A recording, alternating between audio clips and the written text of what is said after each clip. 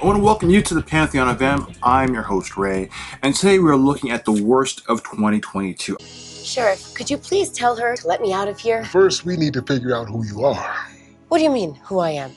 My name is... So what are we supposed to do with her? I have a place. Does it have room service? At number 5, Falling for Christmas, another Netflix exclusive movie starring Lindsay Lohan. This has been marketed as her comeback film. This movie, okay, here's what I'll say. I'm going to start with a positive. I think Lindsay Lohan is an extraordinary actress, that she has not lost a step. She's a great performer. Chad Overstreet became well known for his performance in Glee, and him playing an adult, a father, a leading man. I think he's believable. I like his performance. I think both are tremendous actors. The problem is there is zero chemistry with Lindsay Lohan and Chad Overstreet. You could have two heads of lettuce together. They have more chemistry than Lindsay Lohan and Chad Overstreet. They could be 1,000 miles apart, given that line, and they give the exact same emotion and connection between them, whether they're 2 feet across or across from different nations. It was that bad. Let me guess, another IT conference? I'm gonna be back in a couple days, tops. Hey, Mom. Dad has a work emergency, so can you come pick me up? I love it when you call me Mom. Let's throw a rager. What's happening? Some kind of superhero lair. Your dad's a superhero. What? No, my dad can't handle hot wings. Now that's fast.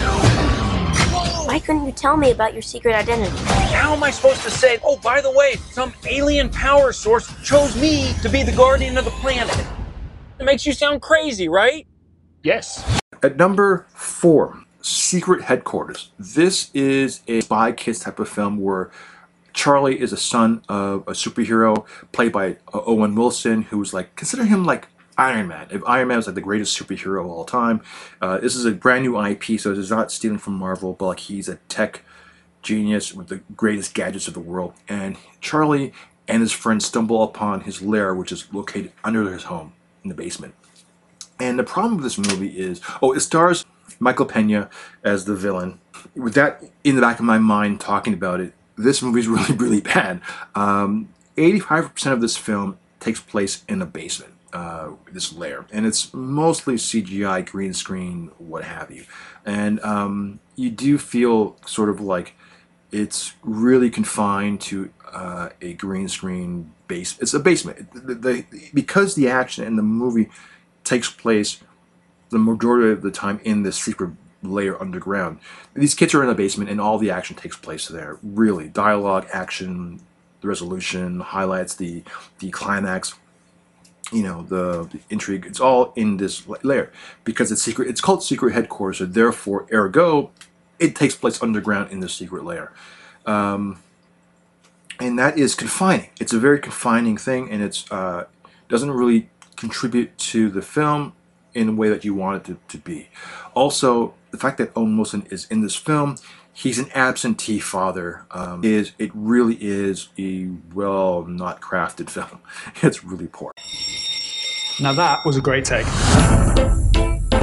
Welcome to the start of production of Cliff Beast 6.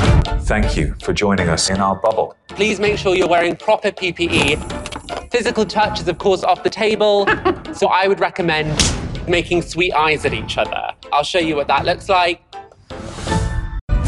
This movie is gonna make the world forget about all their problems. Good. Some of you tested positive for influenza, which is the good virus. Hey Gunther, why do you look like Benedict Cumberbatch right now? Hello, I'm Doctor Strange. Oh my God! I don't like it. Stop being Benedict Cumberbatch. They're keeping us here against our will. There's been a breach. Send help! At number 3, The Bubble, a Netflix exclusive film directed by Judd Apatow, with like a super all-star cast. I mean, across the board. This movie isn't really that funny. It's a dinosaur hunting movie thriller that takes place in a bubble, meaning it takes place where the cast is in an environment because they're in the pandemic. Now, this movie was released during the pandemic. It's too much life imitating art, People didn't need to see this, and we don't need to feel this since we are already going through this. The setup wasn't that good to begin with. The actors are being wasted tremendously, and the story could have been a whole lot better, and it wasn't. And it was sort of disappointing across the board on many things. The trailer looks more exciting than the actual movie, if that's kind of gives you an indication, which might be a reason why it's on Netflix, because they probably knew it wouldn't have sold too well on a big screen to make its money back if that was the case. This place is so beautiful. Creature in the water. You should not be swimming in there. She called me. She's certainly not of this world. Nor am I. The creature will be killed, placing the life force into our hands. This is murder! She is your pet. She's all but human. At number 2, it's The King's Daughter. This movie I went into knowing absolutely nothing about. I saw the poster, and I remember the slogan, The King, His Daughter, and an Unknown World. And I knew nothing about other than him being a king and his daughter. Okay, off the top is a wild ride. Okay, he plays King Louis XIV. He's obsessed with wanting to be immortal, so he captures a mermaid and seeks to steal the mermaid's life force for himself so he could be immortal. Before that happens, his daughter befriends the mermaid. And that's the story. I mean, that in a nutshell is, I mean, that's oversimplifying the story. And then what happens after that or during that process of the friendship and all that is what this movie is about. But man, this movie was bad. This movie, oh my God. I think it's because I had no idea what to expect. And of course, you go in with an open mind. But man, I did not know where this was going to go, and I did not know like this was the premise, because it looked nice. Here's the thing that's more fascinating, and I'll be honest with you: the movie was filmed in 2014. The film wrapped in 2015, but didn't get released until 2022. I would love to see a documentary of what the process was of this film finally reaching an audience, because that seems more appealing than the actual film itself. You know, it's kind of like Don Quixote with the whole Taylor Gilliam and Johnny Depp film, getting that movie made. Because the documentary film was more interesting than the actual film itself.